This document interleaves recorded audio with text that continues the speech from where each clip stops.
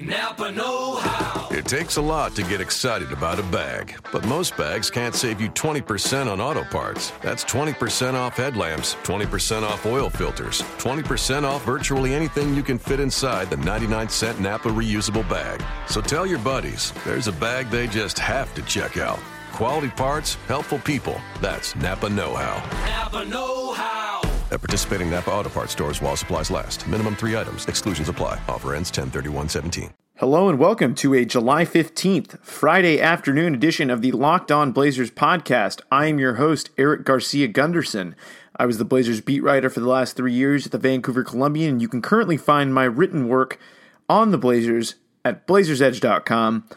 The Blazers are already playing their final Summer League game of the summer down in Las Vegas against the Boston Celtics. Even if they win today, it will be their last Summer League game. And although they're playing, we're going to take the opportunity right now on the Friday episode to answer some Twitter questions.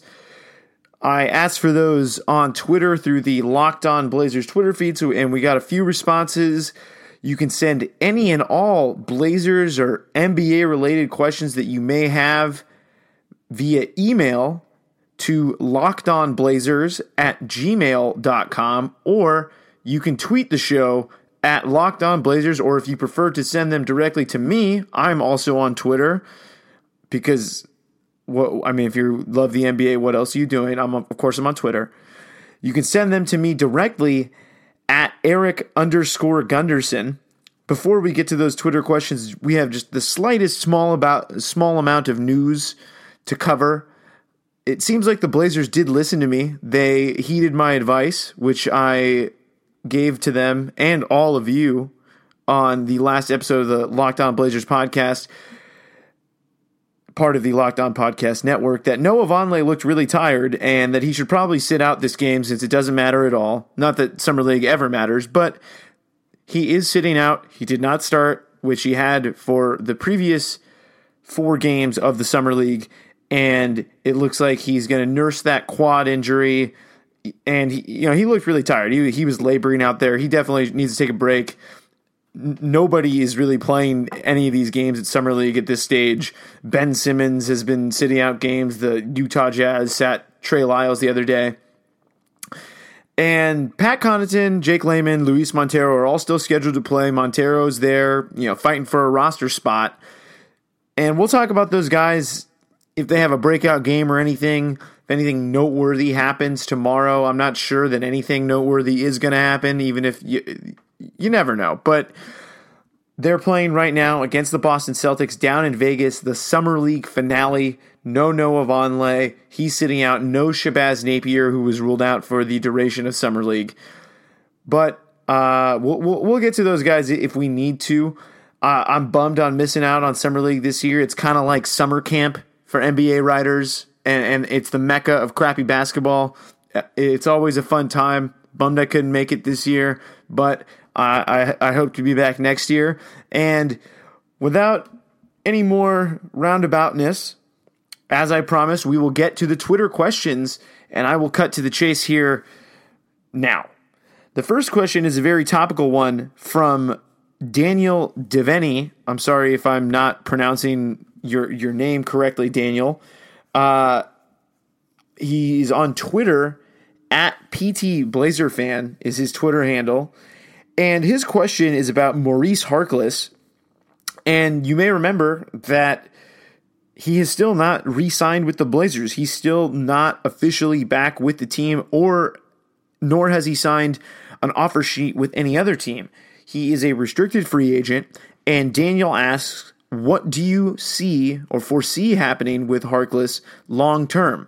Does he get a long-term deal with the Blazers? Does he leave for another team? Or does he take the 1-year qualifying offer to stay with the team for one more season and then become an unrestricted free agent next summer? So let's start with the first thought I have regarding Harkless, and that's that I think he will be on the team come next season. If nothing else, the signing of Evan Turner signified to me that the Blazers have an incredible willingness to spend on the team this year. and that the luxury tax is not really a concern of theirs at this point in the game. I think I mentioned it a little bit in one of the previous episodes that Paul Allen was really moved by how this team performed last year, how they completely defied expectations.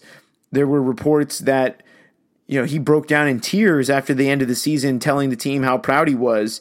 And it seems to me that the signing of Turner and the willingness to pay him pretty hefty dollars, and even the Chandler Parsons negotiations before that, signify that they do not care about paying the luxury tax, and that Paul Allen is willing to spend anything and everything he has to make this team as good as it could possibly be.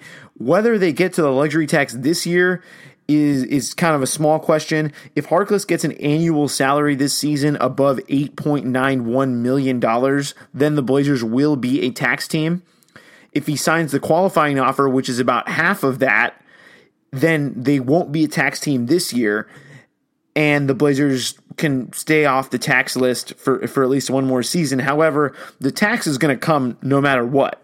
CJ McCollum is almost certainly going to get a max contract extension next offseason, and the cap was projected to potentially go up another $16 million, which probably would have given the Blazers, which would have definitely given the Blazers more room to work with in terms of the tax. But the projections as of right now, according to Eric Pincus of Basketball Insiders, project that the cap is only going to go up $8 million, which isn't really going to help the Blazers avoid the tax when you factor in the certain McCollum extension that's coming. So they're going to be a tax team one way or another. And I think Harkless will be back on the team. I think he will be back on the team.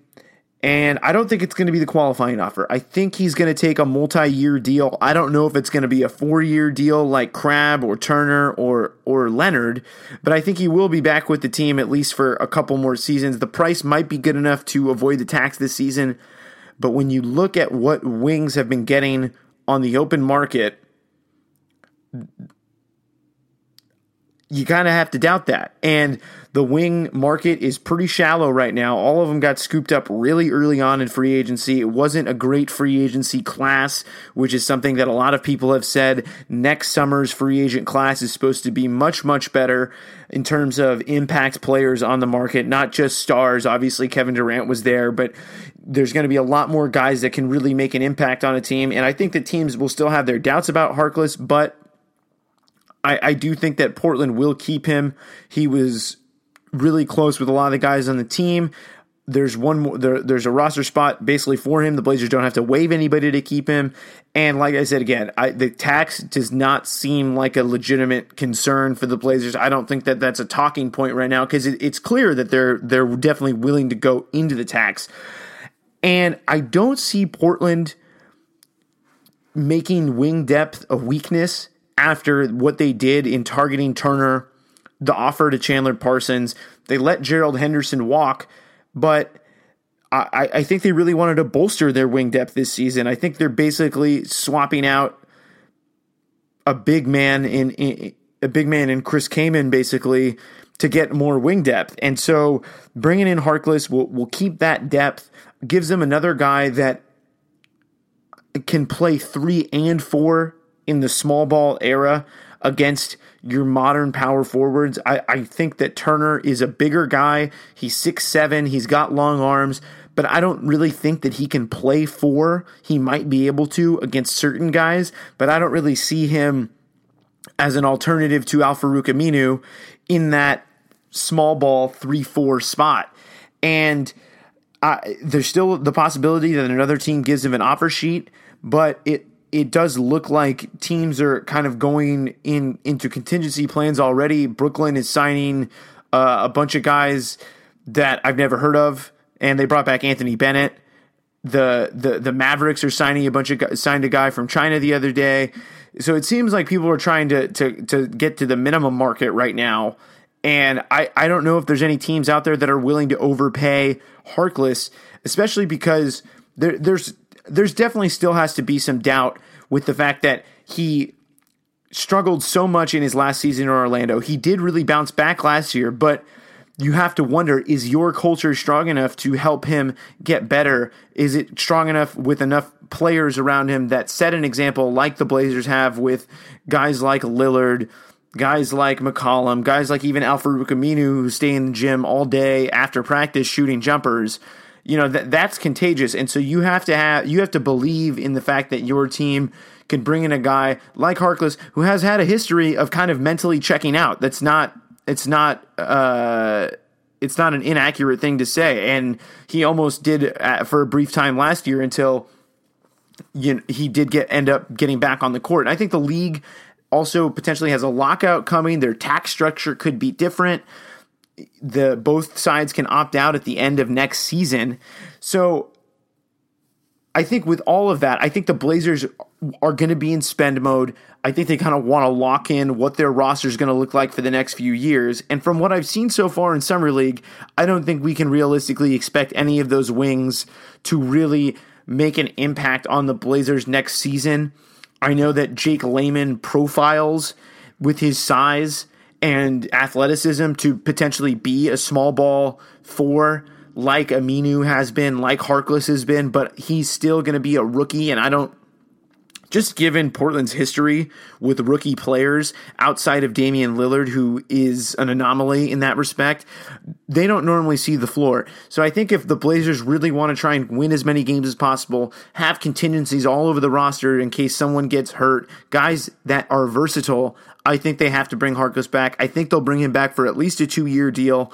He's 23. I don't think he's going to do the qualifying offer. I think the Blazers would be very wary of that if he, for some reason, has a breakout season and the Blazers will no longer have the matching rights. So I think they bring him back for a multi-year deal. Qualifying offer is not something that I see. So thanks to Daniel for that question. And we're going to answer one more before the end of the episode.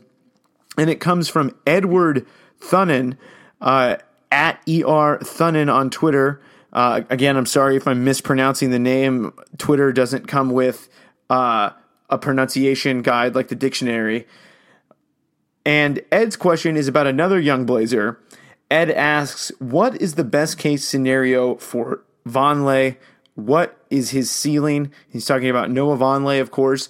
And that's an interesting question and a tricky one that I have battled with myself quite often and have ever since the Blazers got him, ever since he was in Summer League last season. And I'll say, first of all, that I do think Vonleh has the potential to be better than every other big man on the roster. And I do think that their eventual franchise trajectory, how high this franchise can go, will be impacted in a large part by how he improves. We saw that the Blazers were either unable or uninterested to add a real rim-protecting big in the offseason. And I do think it's a little... It doesn't really make sense that they were unwilling, because there was tons of reported interest about Hassan Whiteside, tons of reported interest about Dwight Howard. It obviously makes them look a little bit better if they weren't pursuing these guys and got spurned, which is the Portland narrative about free agents. But they do really need a big man. The reason that they had interest in those guys, the reason that was reported, is because they needed a big man to protect the basket. They got Festus Ezeli for that exact reason and did it on a bargain deal and got a bargain because he has bad knees. So to say that they weren't targeting a big man is baloney for me. And they need a big man that can really change the game. And although Vonleh has the potential to be better than all the bigs on the roster, I still think right now he's at the bottom of the pecking order, which I addressed in yesterday's episode, the Thursday episode, when I ranked the Blazers big men in terms of importance for next season. And you look at all the things that Vonleh can do right now on the court. Just looking at what he can do, this is not even just potential. And he can already switch everything on defense. He's a pretty solid rebounder, and he's a really good ball handler. You can really see him, with just starting off with those skills, that he can be the quintessential center that the center position is becoming. You look at Draymond Green, for instance, and that's the number one example, but you also look at guys who are in Vonleh's age range, Porzingis, Karl Towns, guys that are versatile, can shoot, can dribble, can defend all 5 positions, can switch everything. They can protect the rim. It's doing everything that you want a center to do, plus all the traits that we often associate with more perimeter-oriented players. He's so versatile. He can make plays with the ball in space, and I think he could be a true game changer for the Blazers. And the 2 things that, for me, are really going to impact Vonleh's trajectory from either being a middling rotation player or a starter, or just a solid starter, to impact player and maybe even a guy that could maybe one day make an all-star team, is he's got to be able to make shots both from the perimeter and at the basket, which is a big ask. That's obviously a problem for a lot of guys. If everybody could do that, everybody would be all-stars. And also playing with a little bit of a mean streak, developing some kind of a killer instinct, because I think that's the one thing that I really see different from Vonleh and maybe some of the guys like Towns or Porzingis even, that those guys, you can see the passion that those guys play with, and maybe that's just the kind of guy that Vonleh is. He's a quiet kid. He's not really super loud. He's not out to, bumping his chest or whatever, but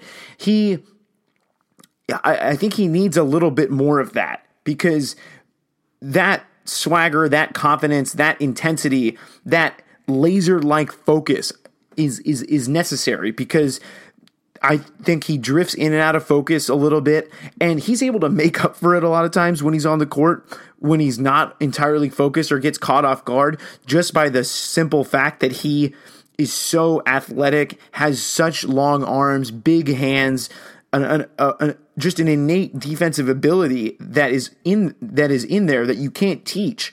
And he makes up for his shortcomings a lot just with his physical tools. But he was left open way too much last year on the offensive end. He did look to be a little bit more comfortable shooting threes in the summer league, but that needs to carry over into the real NBA situation, where it's probably a little bit harder to keep that confidence up when you're not undoubtedly the best player on the team and the number one option like he was in summer league. And it really killed Portland's spacing. And I really think that Vonleh has the potential one day to be an all defensive type player. And if he can make plays with the ball like he does already, and make threes and finish at the rim against other good big men, you're talking about a guy that has the tools to potentially make an all-star team. And so I'm not saying that he's going to be an all-star. I'm just answering the question what his ceiling is, and that I do think really is his ceiling. Obviously, he's still so young. He still hasn't shown a whole lot on the NBA court to really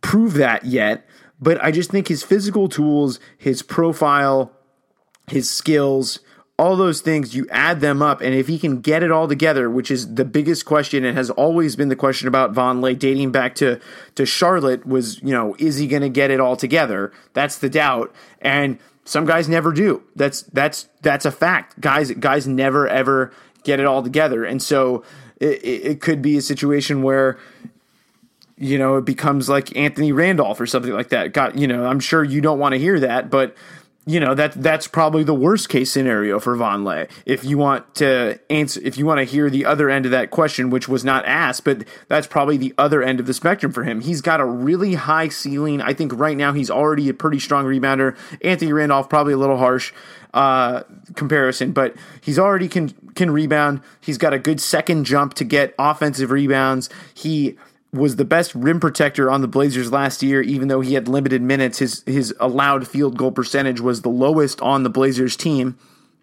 And the Draymond Green comparison is not something that I am just pulling out, although I did think that his skills as a 5 were similar to that. But guys like Damian Lillard said, there's a little bit of Draymond Green to his game. And I think the biggest thing for him at his age is confidence and just continuing to learn the NBA game. The guy has not been in the league that long. Last year was effectively his rookie season, and he's still only scratching the surface, and he's super, super young. And I think most important thing for Blazers fans to have with him is patience. And just because guys like Porzingis and Towns are really, really flourishing right now, that are in the same age range as he and showing much, much more on the NBA court than Vonleh is, I don't want you to get discouraged and think, oh, well, this guy sucks, he'll never be good.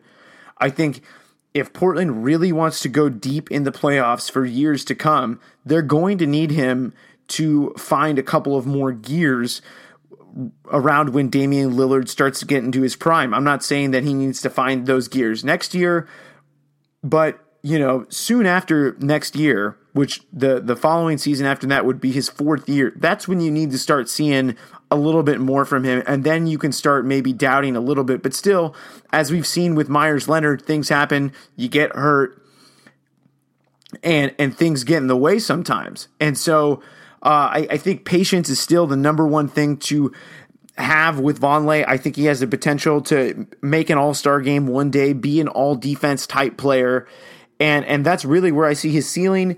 And I we'll have to see how he develops, but I think that is a really, really important thing to watch for the Blazers moving forward, is how much better is he getting? Is he getting better? Because I do think the ceiling for this Blazers team in large part will be determined by how close Vonleh comes to reaching his ceiling.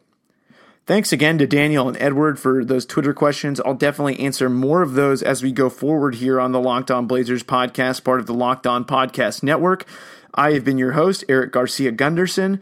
It's a Friday night. If it's the end of your work week, congratulations. If not, keep making that money. And I'm going to go to the Crystal Ballroom tonight with my boy Sean Highkin, who is the co-host for Locked On Bulls. And if you are interested in the Chicago Bulls and all the craziness that's going down with the Bulls, with D-Wade, with Jimmy Butler, with Rajon Rondo, they traded Derrick Rose, they got ex-Blazer Robin Lopez in the fold. If you want to know what's going on with the Bulls, check out Sean's podcast, Locked On Bulls.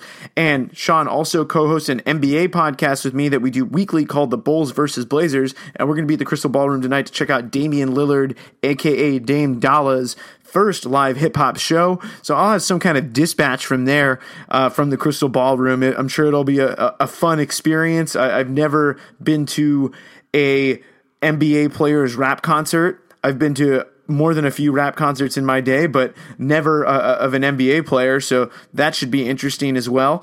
And maybe, just maybe, we'll have some Mo Harkless news to update you on. Look out for some more great stuff next week. We already have a few guests scheduled, so I'm excited about that. I'm going to keep those under wraps and try and surprise you when we get those guests. Tell your friends about the podcast, sponsors, possibly you. Shout out to Prestige Worldwide for the template for asking for sponsors. And subscribe to us on iTunes, listen to us on the Audio Boom app, and subscribe to our RSS feed. And, as always, give us a 5-star review. Only 5 stars. Thanks for joining us. Be safe out there in this crazy world, and we'll catch you next time. Ace is the place with the helpful hardware, folks. It's Ace's biggest LED light bulb sale of the year. Right now, buy one, get one free on our best-selling LED light bulbs. Our 4-pack of LED bulbs is $9.99, and our 2-pack of LED floodlights is only $12.99. Buy one, get one free. There's no limit on how much you can save, so stock up now. Hurry in. Buy one, get one free on long-lasting 10-year LED bulbs now through Monday, only at your neighborhood Ace. See participating stores for details.